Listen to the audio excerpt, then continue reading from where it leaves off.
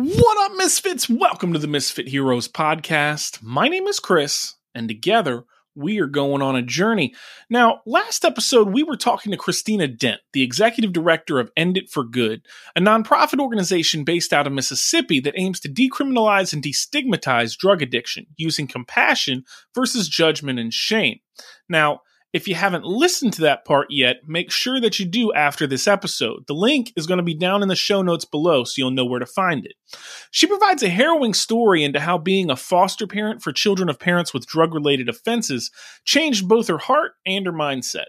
This is part 2 of that episode, and whereas last episode we talked about her personal story and how meeting the mothers of the children that she was fostering grew her personal understanding of how the drug war and drug culture was working, this episode's going to be a little bit different. In part 2, we discuss the science of what causes addiction, how the drug war in America has created nearly as many problems as it has solved, and how we can all do our part to bring addiction to its knees. Misfits, it's time to end it for good. Here is the thrilling conclusion to Christina Dent's story. Playing the Misfit Heroes podcast.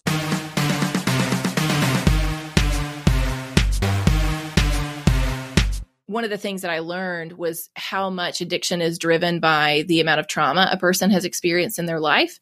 So if you have someone who has experienced a lot of trauma in their childhoods, so it might be they had domestic violence in their family, or they were abused in some way, or they had a parent incarcerated, or a family member struggled with an addiction. There's a number of different, they're called adverse childhood experiences.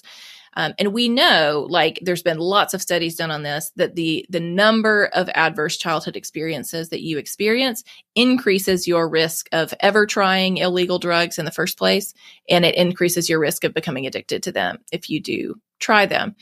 Not because you are a worse person than anybody else, but it's because you have a lot of trauma that you've experienced, and what drugs do is help you feel better than you do right now. And so that feels good for somebody who's trying to deal with a lot of internal pain to find a way to numb some of that pain. And so that was a big kind of really big learning point. And I know that you've read a book that I read on my journey. And I'd love to talk a little bit about that Rat Park experiment, because I think it will be helpful for people who are directly impacted by addiction, because addiction can be, I heard it described one time as like being boiled alive in hot oil for family members of people who are experiencing that. And so I don't want to discount the pain that people who are listening right now are experiencing. I read a book called Chasing the Scream by an author named Johann Hari, and it was very eye-opening. A lot of the things that we've discussed in this podcast, they were mentioned a lot in that book.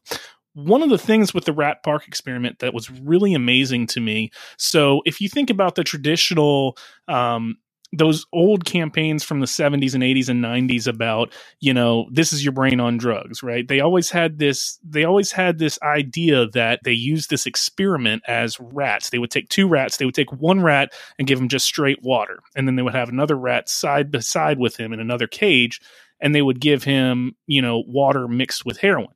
And the idea was that, well, the rat that had the water with heroin inside of it kept drinking the heroin, kept drinking it until it killed itself. And they said, oh, it happens every single time. The idea behind it, which I found really interesting, was that, well, all these rats have to do is just sit there and drink water. They don't have anything else in their life. They don't have anything else that a rat would enjoy in their life, And then this scientist came along and had an idea, well, what if we gave them other stuff to do? What if we gave them mates to have out, hang out with? If they had friends, let's put a bunch of rats into a little fake city, and they literally created a little fake city.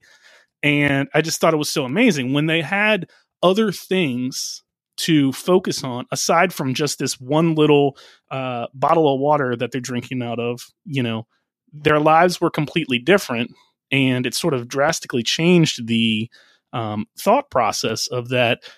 This is why we're addicted to drugs, because of this. Oh, it's got to be a chemical reaction inside of our brain. It's got to be the actual drug itself that makes you addicted. It speaks a lot of volumes as to what you're saying about, these people have a life outside of the drug, and maybe they happen upon the drug and they get that in their life, but it's not defining their life. It's just being the catalyst for, they're doing it for a reason. And from what I read in that book, it was about how we address people that are going through some type of addiction. It really amazed me that one experiment sort of made such a massive difference with the thinking and the entire understanding of addiction as a whole. Reading that experiment to me too was just really eye-opening, because it really helped me to see this addiction is not about bad people doing bad things. It really is about hurting people trying to feel better. And if we can kind of begin to reframe that even when people's behavior when they are addicted is really harmful, it's not because they are loving harming other people. Yeah. It is because for whatever reason, this drug is doing something for them that feels so important. It feels, if you talk to people who are in active addiction or in recovery, they'll tell you it feels like I'm going to die if I can't get more of this. So people will do extreme things to avoid death or the sense that I'm going to die if I can't get this. And so that, that doesn't take away the pain for people who have a family member struggling with an addiction.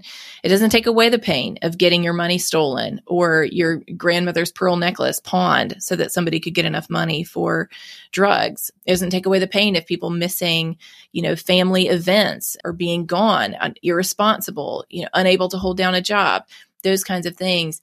But it does help us understand that making their lives more painful is not going to bring about the kind of healing that we want. Animating emotion of addiction is shame. That's kind of the core of what is happening. And yet what we've done is we have tried to say, if we make people feel even worse, if we make them feel even more shame, maybe that will sort of, dislodge this, whatever is in their brain, wake them up and help them to see, that they need to change something. For a very small percentage of people, that's true. That, hey, a night in jail is really going to, change my life.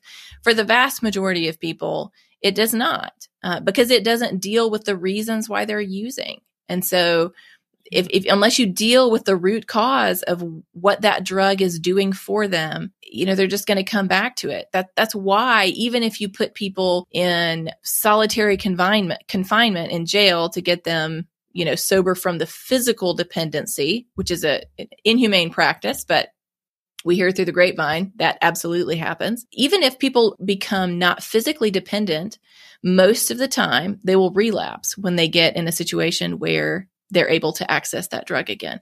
And it's not because their body is no longer physically dependent on it, but the draw of what the drug does for them is absolutely still there unless they're able to work through those deeper causes. So we've focused on the thing people are using to deal with something, and we haven't focused on what they're dealing with. And we've got to do that if we want to see better outcomes related to drug use and addiction. Otherwise, we're going to continue down the same path of traumatizing people in jail, disconnecting them from their family and community, making it impossible for them to find a job when they come back out with a criminal record. We're taking away all of the positive things from people that we know actually help people find sobriety. So family relationships, job, housing, purpose, and helping them heal from trauma.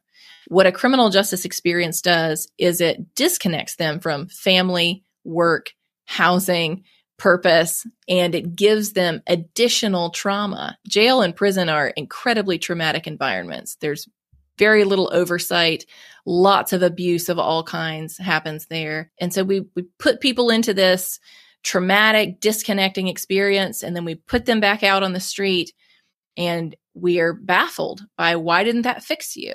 It only added more harm to a situation that was already harmful. And the irony there that I can't believe people don't see is that we literally take people out of that rat park or that rat city that they made, and we put them right back. I mean, putting someone into a jail cell is literally like putting them back into that first cage that we talked about, where they've got one of two choices, and this is all you got to do all day. Yeah. And drugs are readily available in jails and prisons. So it doesn't, it doesn't make someone stop using drugs just because they're incarcerated, because there's drugs all in our prison system. It really makes me think that we, as a culture, we're sort of treating the symptom rather than the cause. Yes. I mean, that's the entire point of that experiment. You know, one of the other things that it was brought up in the book that was very interesting to me as well is the socioeconomic issues that have sort of led to the drug war being started as a whole. And, you know, one of the things, there was a story about the jazz singer from the 1920s, Billie Holiday, and her story was really interesting. She had this, she was singing this song called Strange Fruit, and in the 1920s, it was about lynchings in the South. And as a Black woman, she was a Black singer, she kept singing this song, and there was this FBI officer that did not want to have anything to do with that. He didn't want that to be publicly known. And it was really interesting. And I think they made a movie about it, but the interactions that these two had sort of paved the way for the drug war to be created itself. And it was really amazing to me how this FBI agent, he was extremely racist. I mean, everyone, not only just on things that he said. I mean, all of the colleagues that knew him knew that he was nothing but racist. And this was clearly the reason why he is sort of going after Billie Holiday. And you can read into that story a lot further. But I mean, it's interesting to me how that one interaction between two people led to this entire creation of the war on drugs in America, and led that person in particular to later go on to basically be the reason why marijuana was deemed illegal. It's a really interesting bit of history that sort of played along that entire path. Yeah. You know, speaking of the drug war, you mentioned it a little bit earlier, and I'm sure I probably know the answer, but what are your thoughts on the quote unquote drug war in America? I mean, do you think it's changed America for the positive, or do you think it's changed it for the negative? What are your thoughts on that? Yeah, I think definitely for the negative. But I would sort of caveat that a little bit by saying there are some people, like the man you're talking about, Harry Anslinger, who his own writings are are filled with his hatred for people who use drugs, hatred for people who are not white, just all sorts of things. So there are people like him who kind of had this specific plan in mind. But there are a whole bunch of other people who have supported the drug war out of good intentions. There are people like me who thought, this, cracking down, going after, all of these people, this is going to kind of clean up society. This is going to help families. This is going to keep kids out of homes with addicted parents. And I think a lot of people, even we do a lot of work with law enforcement who come to our events that we host all over Mississippi and other speaking engagements we do nationally. The vast majority of them, people who got into that profession because they want to help people, they want to help their communities.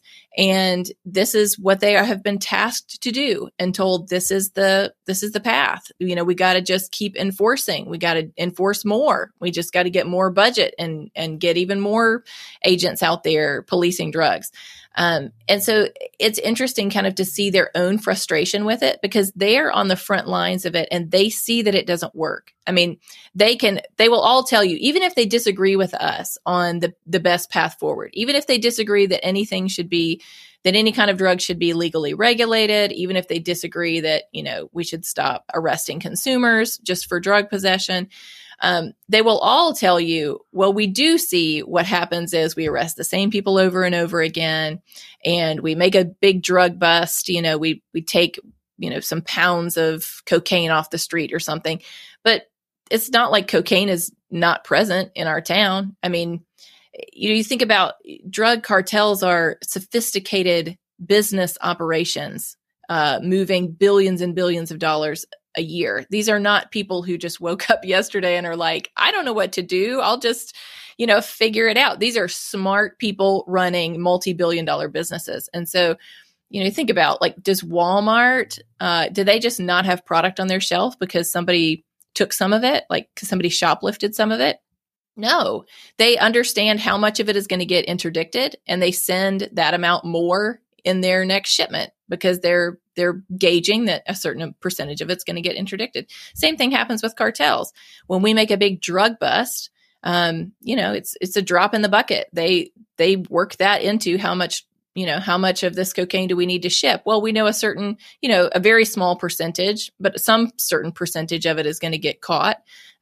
Maybe it's somewhere. I've heard law enforcement give their own statistics of what they guess, and it is somewhere from less than 1% to somewhere between 5%, but probably less than 1% of all drugs are ever taken off the street by law enforcement. Not because they're not trying, but because anytime you have demand, you're going to have supply, and you can smuggle drugs in all sorts of different ways. You can put them in a drone. You can put them in a tire. You can put them in, it is a losing battle because there's consumers on the other end who want drugs, which is why we have drugs in prisons. You got to just sit with this for a minute. We have drugs in maximum security prisons.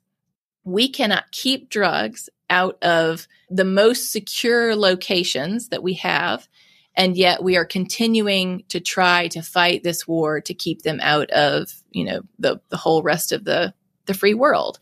And it is not only is it not able to be done, but the cost of continuing to try to do it. Somebody like me who's never used drugs, I've had a very, Christian childhood and never rebelled. I've been following the Lord my whole life.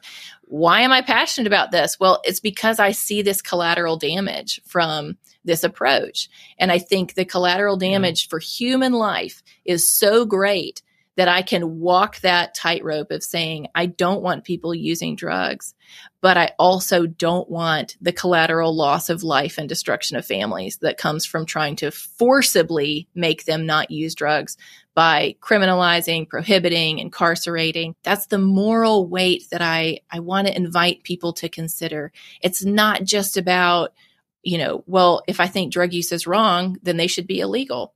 Well, that's not true. There's all kinds of things that are wrong that aren't illegal. Look at the 10 Commandments. Only 8 of them, only 2 of them are like patently illegal, like murder and theft. But the most of them we haven't made illegal, and no Christians are saying we should outlaw, whatever. We have to contend with that. Just because we disagree with something, just because something is we believe it's wrong, even if it's something that was sin, it does not immediately follow that it should be made illegal and we should start putting people in jail for it. And I think that weight of the number of people who are living under the violence of cartels and gangs, the number of people who are dying from preventable overdoses, the number of families who are being torn apart and individual lives who are being destroyed through incarceration.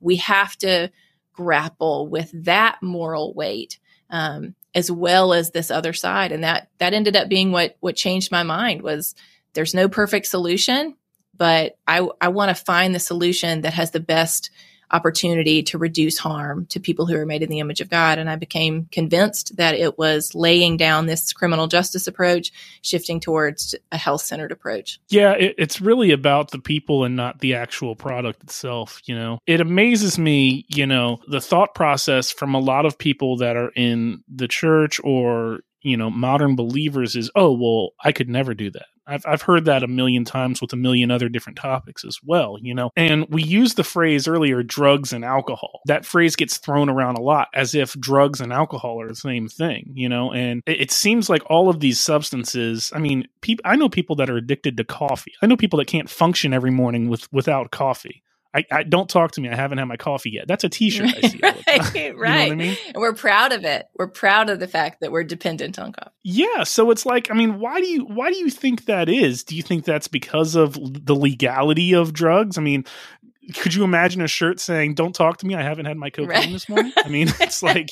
you know what I mean? Right. It's the same thing. Do you think that's legality? Do you think it's the culture that we live in? What do you think is the sort of separation there? Is it because alcohol is sort of this industry that has sort of been aligned with, oh, well, you go to a sporting event or you go to a wedding and they've got an open bar. Like, Yeah. is that what it is? What do you think is the cause for that separation of the two? So I think for most people, haven't put a lot of thought into that, or they haven't thought about the fact that, wait, all of these are substances that change the way you feel. Some of them are more risky. Some of them change the way you feel to a greater degree. But it was a long time before I started to see substances on a continuum rather than like categories of like, oh, the good substances like coffee, or the really bad ones like, cocaine or heroin.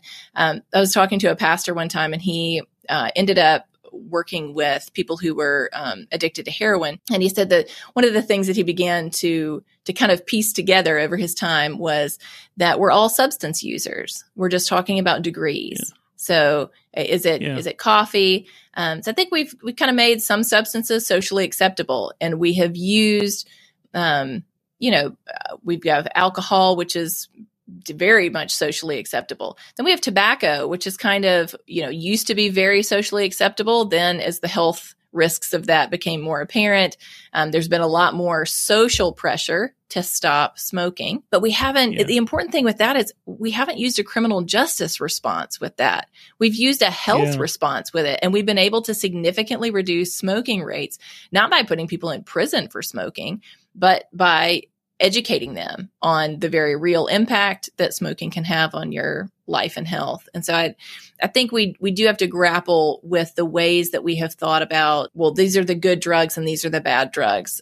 If you look at, there's a professor, Dr. David Nutt, and he did a study on all of these different drugs and like their relative harm scale. He kind of created this harm scale for them, like the harm that they do to the person who's using them and the harm that they do to the community. Like when somebody's using this drug, what kind of community harm is that? Alcohol is by far the most harmful drug of any, far above heroin, cocaine, anything like that, to the person who uses it as well as to the community around them. And tobacco is right under that in terms of, we've got these, the two, not necessarily to the community, but the two of the most harmful, most addictive substances on the planet are alcohol and tobacco, and they're already legal and regulated. Not because they're not harmful, but because we have chosen to address them in a way that reduces harm rather than just trying to go scorched earth and, eradicate them from the face of the earth.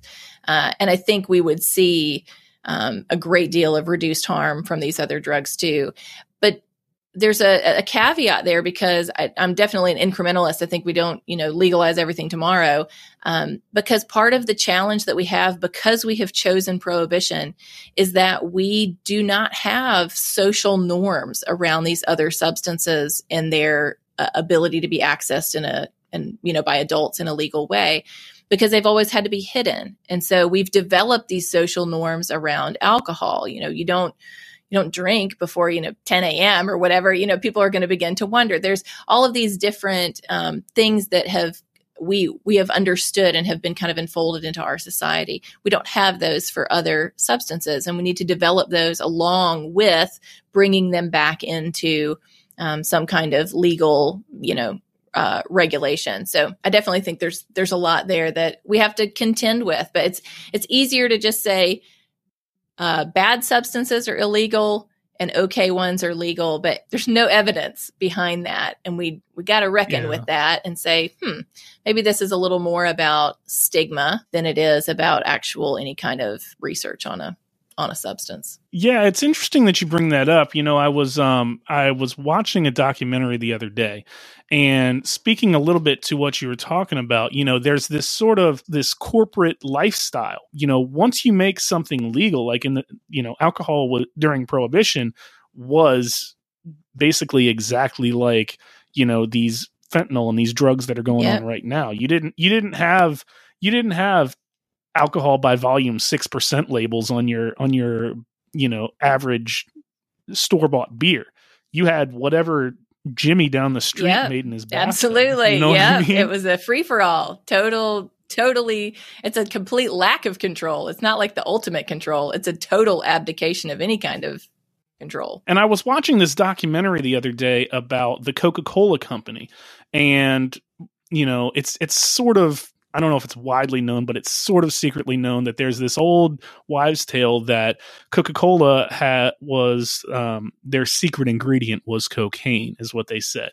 And they're actually the only company in America that's legally allowed to produce the coca plant. It was part of this documentary, and there's also like the pharmaceutical industry. They've risen to this multi-billion-dollar industry that they've used doctors prescribing anti-pain medications and have essentially funded and created this addiction epidemic. And I would love to know your thoughts on this. Do you sort of think there's like an ethical incentive for these corporations to work towards addiction research to try and say, yes, we know about these things, but we want to get people off of them? And do you think they should sort of be legally bound to that? Do you think they have a responsibility for making these massive products to also offer solutions for people that do get addicted to them? Yeah, so that's probably the most challenging question around legalization is, well, what do you do then when you have prescriptions? If you've got a doctor that's overprescribing, like how do you handle that? What do you do with pill mills that, were happening, 10 years ago? And it is a really challenging problem. So I am one who is skeptical of prescription only method because it puts doctors as the ones who hold the keys. And we just know that if people want to access a substance, whether or not a doctor will give it to them, they will find it somewhere. But they'll go to the street to get it. And so actually the professor who did the Rat Park experiment, Dr. Bruce Alexander, I was able to connect with him. I found his email address on the internet during this journey of learning. Wow. And I was like, I just need to tell him how much Rat Park really reshaped the way that I thought about, is it the drug or is it the cage that people are in? And so that has turned into just a great back and forth over the last couple of years. And one of the things he said, because I was asking him about this, this is a challenging problem.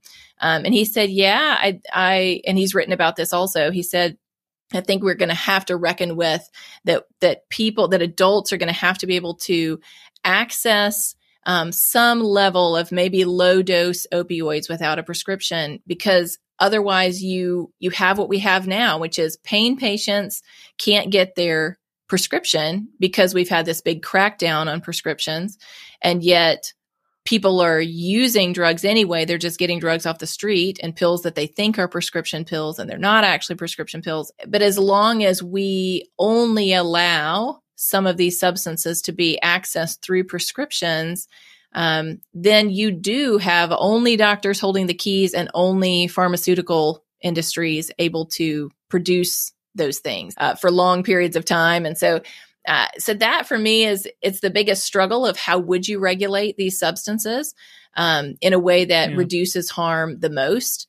But you definitely see that there are countries who they do it in Canada, they do it in Switzerland and other countries where they actually give people who are addicted to heroin, which is that's mind blowing to us. What? You got to get them off the heroin. Yeah. That's how you get their life back together. And what they found is that no, actually, if you can bring people into a program, so the way they do these, the only way they can do it legally is they have to use the heroin on site. So people can come to one of these clinics and they can, if they're enrolled in the program, they can use heroin 3 times a day if they want to. And they can use however much they want. That's not going to kill them. That's how they do it in Switzerland, under the care of a medical professional. And they use it, they go about their day, they can come back and use again. And what they found is that rather than deepening a person's addiction, what it does is it allows them to rebuild their life. So it stabilizes them. Yeah. They're not in the rat race of how am I going to get my heroin all day. So they can have a job and they can begin to rebuild family connections. And the vast majority of people begin lowering their dose on their own. And most of them, over the course of a couple of years, will stop using altogether. Very few of them remain in the program long term. Most of them, which makes sense when we think about, what people want in their lives is meaning and purpose and family and work and all of these things that help us build a life that we want to be fully present for. So instead of trying to make people's lives so painful they'll stop using, they're taking the exact opposite approach and saying, how can we help them to stabilize their lives and build a life that they want to be fully present for? Because until that glass of life is full of good things, you can't just take the heroin out of it. I mean, the heroin is replacing the lack of whatever it might be. So just to take the heroin away isn't going to fix that problem.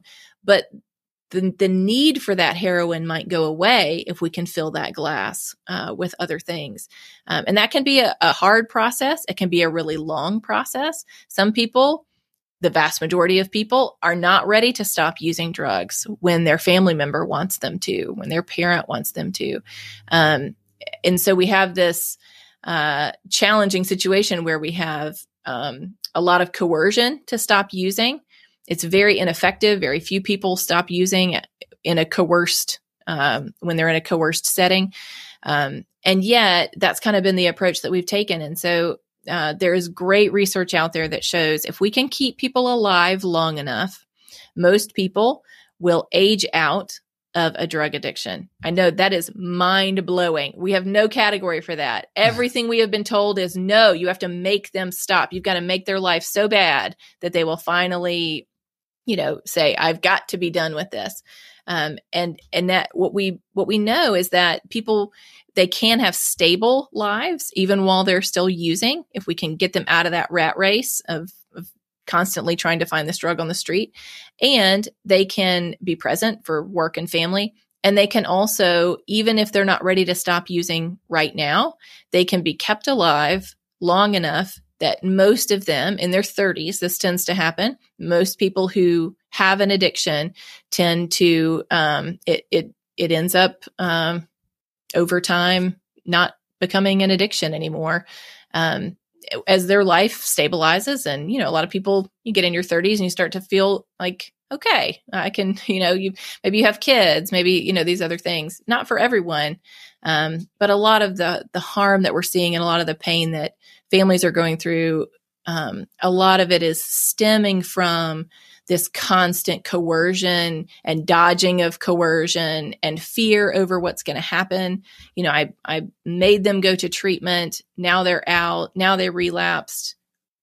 Did they die in the relapse? Or it's so much pain. Going back to what you were saying earlier about how Canada and Switzerland did that, I know that Portugal had another very similar situation with that as well, where they basically decriminalized pretty much everything, I think. And it was a very similar result. It goes back to what you were saying.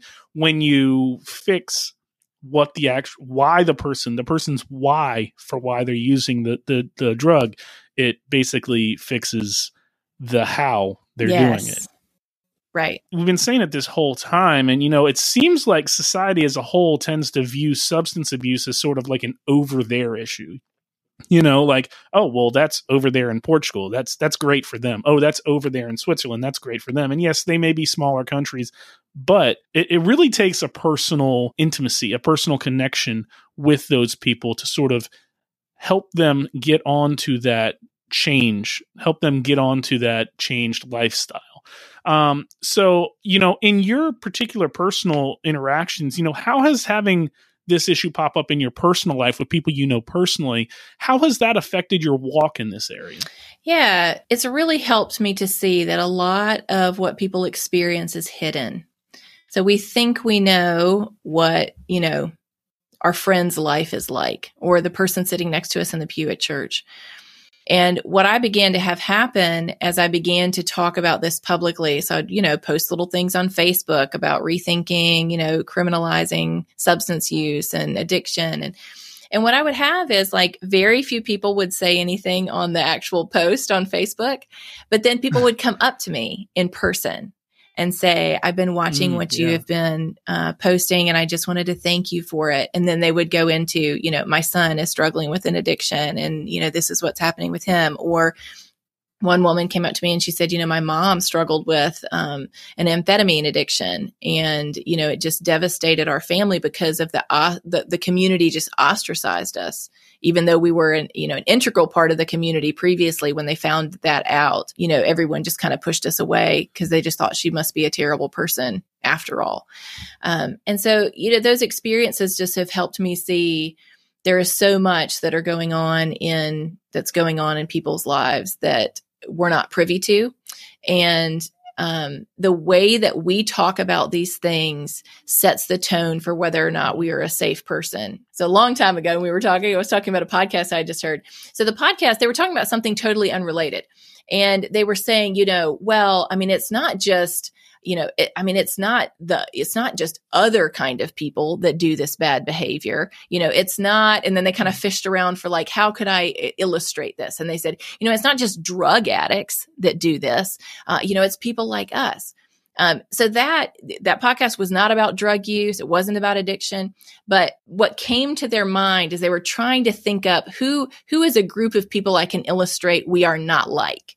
It was drug addicts. They're the people we're not like. So those kinds of things, when we make those kind of offhanded comments, we don't even think about it. It's so ingrained in our society to use people who use drugs as sort of the illustration of people that, we don't want our kids to be like them. They're not like us. And that is incredibly painful. And it shuts down the ability to communicate and support for people who are struggling with a family member who's going through an addiction, which is almost every family now. So the chances of you being in a conversation with someone who is directly impacted by addiction are incredibly high, whether you think they are or not. And so we can, especially I feel so passionate about this for the church, to proactively create the kind of safety and welcome that people need. They're not going to float that out there if they're unsure of how you're going to respond to it. They're not going to say, my son's struggling with a heroin addiction, if they're worried that your eyes are going to get huge and you're going to be like, did you say heroin? They need to see that, no, we understand people struggle in lots of different ways, and we're here to support no matter what that might be. And instead of using that as sort of our negative, what if we begin incorporating that into our conversation around the things that lots of people struggle with? People struggle with gossip, people struggle with substance use, people struggle with, and we begin to, I don't mean normalize it in like it's not a big deal, but normalize it as in this is a thing that people like us struggle with. At the end of the day, it really just seems like having compassion and empathy for these people is so important. What do you think the best way of addressing this issue with compassion and empathy and morality? What's the solution? How do we move forward with this? How do we move away from just arresting and locking people away to helping them so they don't have these issues in the future? So I think you can look at that from kind of a church perspective, like how can churches help? And I think, for churches to begin to embrace people who are in early recovery, maybe embrace people who are still struggling with an addiction, to maybe they host an Alcoholics Anonymous meeting. They allow a meeting to happen in their church building. Now, AA is not the right approach for everyone for recovery, but it's just one way a church can easily open their doors to something that can work for some people. So that, creating those kinds of cultures and communities where people can come and feel at home is really, really important, and begin to develop deep community and relationships. Because for people coming out of active addiction, they are leaving behind their whole community. They're leaving behind all of their friends who are still using. I had one woman tell me, it's just the loneliest feeling to try to enter sobriety. You don't like the people you were hanging out with don't want to hang out with you because you're not using anymore. And the people who aren't using don't trust you, and they think you're just going to go start using again. So they don't want to hang out with you either. And so you're just kind of alone in this super vulnerable position of being brand new in recovery. And yet nobody wants to hang out with you because everyone's suspicious of you. So how can we help to provide spaces where there can be deep community and relationships for people to exit addiction. And then from a policy perspective, what I would hope to see is here in Mississippi, we just passed medical marijuana legalization. I would love to see, adult use legalization of marijuana. And I've never used marijuana. I don't have any interest in marijuana, but I do have an interest in people not being arrested for possessing it. I do have an interest in people not living in high crime communities because that industry is operating illegally. And so I think I would say on a policy side, that would be a great step towards bringing some of that market back legal again, bringing those consumers back into being treated just as regular people if they don't have a problem. And if they do have a problem, let's treat that as the health crisis that it is. And then with other substances, there are things like psychedelics that seem to be also similar to marijuana in that the studies on medical usage for some of those psychedelics, that there is very real medical use for treating mental health disorders and other things. And so bringing those back legal, allowing them to be used by doctors in a medical setting, but also allowing, for those markets, again, not to be underground, but to be brought back legal again. I often think of this, Chris, as like backing into legalization for me, because I just don't I don't want people out there using drugs. This is not, oh, Christina changed her mind and wants to go get high. Not at all. This is just saying, as uncomfortable as it might make me feel, I think this is the best way that we can reduce harm to people from these substances. So I think taking those steps of first, we can take that step of marijuana. Maybe the next step is psychedelics. Maybe the next step is coca leaves, not crack cocaine, but coca leaves that people used to use in coca tea. And you can chew them. You can put them in tea. It's, much milder form from the coca plant. So I think taking those steps and learning as we go, making adjustments as we go. But I think the core piece that we have to reckon with is people will bring up all kinds of reasons why this isn't going to work. Well, there's this problem with legalization. Well, there's that problem with legalization. Absolutely. There is no perfect solution, but we have to reckon with all of the problems that legalization has. Prohibition has worse. So are there, regulators that don't do their job on marijuana markets? Sure. There are zero regulators in the underground marijuana market. There's no regulation there. So, the majority that's well regulated, that's a lot better than no regulation. Which do you want, right? Yeah. So we have to, it's almost like we act like we're in a neutral state and we say, if there's any problem with legalization, then we're not going to go there. We're not in a neutral state. We're living with massive amounts of human harm from prohibition. So for me, I'm weighing it on the scales. There's harm both ways. I think there's 10x harm from prohibition than there is from allowing substances to be sold legally. That is how much that collateral damage is, just this explosion of harm across all these different sectors of society, which is what ended up changing my mind and catalyzing me into starting an organization to invite other people into this conversation. We're not a faith-based organization, but I am particularly passionate about the church engaging on this, not because I want pastors preaching about legalization. Don't hear me on that. But because I don't know how well the response would be for that one. No. I do not want that. That should be separate. That's a separate policy decision people need to make. Don't bind their consciences on that. But we need to be engaged in this, and we need to be thinking about the best way that we can respond, or we're going to continue to get these negative outcomes. Well, let's talk about that a little bit. What is End It for Good? What exactly does your organization do and your focus? And, how can people get involved with that? What are you looking to achieve? So End It for Good we're a 501c3 nonprofit. We do education and advocacy work. So it started out as a book discussion on the book you referenced, Chasing the Scream by Johann Hari. So really? So I read that early on in my trying to learn about this. And it still is the most helpful thing I read to kind of give this big overarching picture of how we got the laws we have, what's happened because of them, and then the hope of what could happen if we change them from other places in the world that are trying different approaches. And so I started those book discussions, never having this thought in my mind that I would ever start a nonprofit. I just wanted to say, like, is anyone else interested in this? And they just kept growing. Yeah. It was like 12 people, and then 25 people, then 50 people. Then somebody in another city in Mississippi asked me if I would come and lead one in their city. And it just grew, and it became clear to me, oh, people really are interested in looking at different approaches to drugs that could provide better solutions. I'm not the only one. They just haven't had an opportunity to learn in a way that, you know, they could engage with. And maybe that's because the only people they heard talking about, you know, marijuana legalization were like people wearing, you know, their tie-dye shirt and flying their marijuana flag. Yeah. Like, you know, so they hear me talking about it and they're like, well, that's not her. So what else is here? They don't always have the best representatives. Right. Yeah. So we want to say, look, that's their thing. It's free country. They can do their thing. But that's not our position. We're not pro-drug. We are pro-people. And we're looking at this from a human flourishing perspective.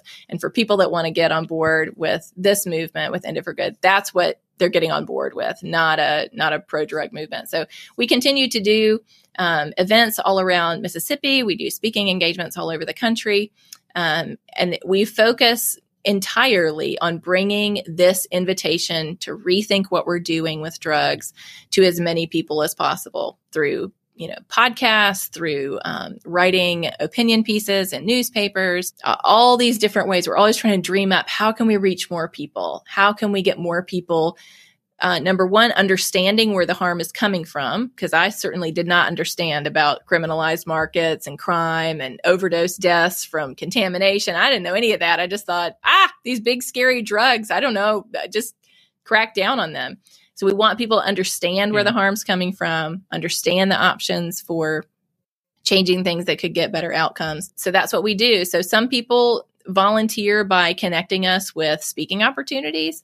Some people volunteer by actually coming to an event and helping us with, you know, setup and all the things we do at events. Some people volunteer by just, like you mentioned my TED Talk, some of them, all they do is like send that out to somebody. They're like, hey, watch this and let's talk about these ideas.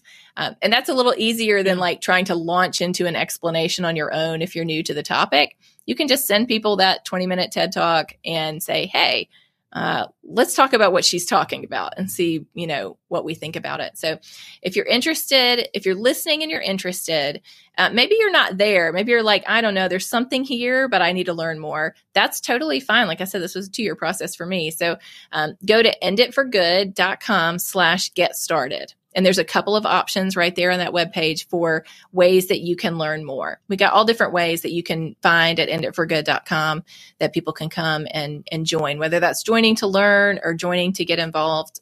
We would love to have people there. Our mission is to invite people to support approaches to drugs that prioritize life and the opportunity to thrive. Fantastic. Well, we'll put links to all that information down in the show notes down below. So Misfits, go check them out. It's a really interesting organization, and you've just got a wealth of information. And I don't feel like we've even covered half of what we could here today, but I think that you're a very knowledgeable person, and you definitely know your stuff. So I'm really impressed with everything that I've seen from you so far. Do you guys have like a social media, an Instagram, TikTok, any of that stuff? It is on the website. You can go. We're across Facebook, Twitter, and Instagram at End It for Good MS like Mississippi. Or you can find me across those platforms at Christina B. Dent. So End It for Good kind of posts more shareable content like, infographics and things like that. I do more of kind of digging a little deeper into, maybe it's a question somebody asked me at an event, and I'll hop over to social media and answer that question in a little more detailed way. Come find me, come find End It for Good. We love a conversation. All right. Well, Misfits, you know where to go. It's down below. We will make sure that you all connect. Christina, this has been a lot of fun, and I really enjoyed sitting here and talking to you. We're getting down towards the end of the episode, and at the end of every episode, I ask all of my guests the same question, and it's one question in 2 parts. What was the last goal that you completed, and what was the next goal that you want to set for yourself? This is a good day to ask me that question, because today was we had set this like internally with our team, this goal that by today, my book proposal would be finished. Fantastic. To write this story into and a lot more about my childhood and kind of what led me to this into a book. And so I have been working on this proposal, and like with anything, there's like 1,000 things that get on your calendar and you're like, oh, I just can't work on it today or whatnot. So today was the deadline. Like, I will have this thing done. And I finished it at noon today. And so I had 5 hours to spare with finishing this book proposal I've been working on for like a couple of months. So I'm really, really excited about that and about the future of this turning into a book. So that's definitely my one that I finished, that is my most recent and a really big goal that I've been working towards that's done. And my next goal is going to be to get this book out into the world. I'm really excited about it. I've been working on it off and on for 2 years, and started kind of during COVID. I just think it is the next piece of being able to share. There's only so much you can share in a 20-minute TED Talk. And that TED Talk is a weaving of my life and experiences, and also what we've been talking about kind of on the policy side. But I think there are so many people, particularly Christians, who just feel this conflict, this internal conflict over, is this consistent with my faith? Can I really change my mind about this? And I want for this book to invite them into my life and into my journey on this in a much deeper way. And to be able to share how God took someone like me and changed my heart, and then invite them to consider how that might impact their own lives as well. Yeah. Yeah. Well, I mean, that's great. I got to be honest with you 100%. Right. So this whole time we've been talking, I've just been sitting here like, this girl needs to write a book. I was like, you're so passionate about it. Chris. Yeah. It's going to happen. Yeah. It's going to happen. It is, other than fostering, is like the hardest thing I've ever done. Yeah. But it will happen, and it's little by little, piece by piece. Yeah. Well, I totally believe it for you. I know that you're very passionate about the subject. And like I said, you're a wealth of knowledge on it. Well, it has been a pleasure, Christina. I really appreciate you taking the time to come on and sit down with me. One more time, where can people find information about your organization, and just let us know how to find you? Yep. They can go to enditforgood.com. That's END, enditforgood.com, or across social media at enditforgoodms or at Christina B. Dent. All right. Very good. Well, Misfits, go check her out. You will not be disappointed. It's been a pleasure speaking with you, Christina. I really appreciate your time, and I hope you have a great evening. Thanks, Chris. You too. All righty. All right, Misfits. That's the end of this first part of the episode. And no, it's good, right? Be sure to come back next episode for the conclusion of Christina's story. As always, I want to thank you so much for listening, and thanks again to our sponsors. If you want to support any of the sponsors of this podcast, there are affiliate links on the sponsors tab of our website over at www.misfit-heroes.com. You can also find links to all of our social media there, so be sure to follow us for immediate up-to-date info about the podcast.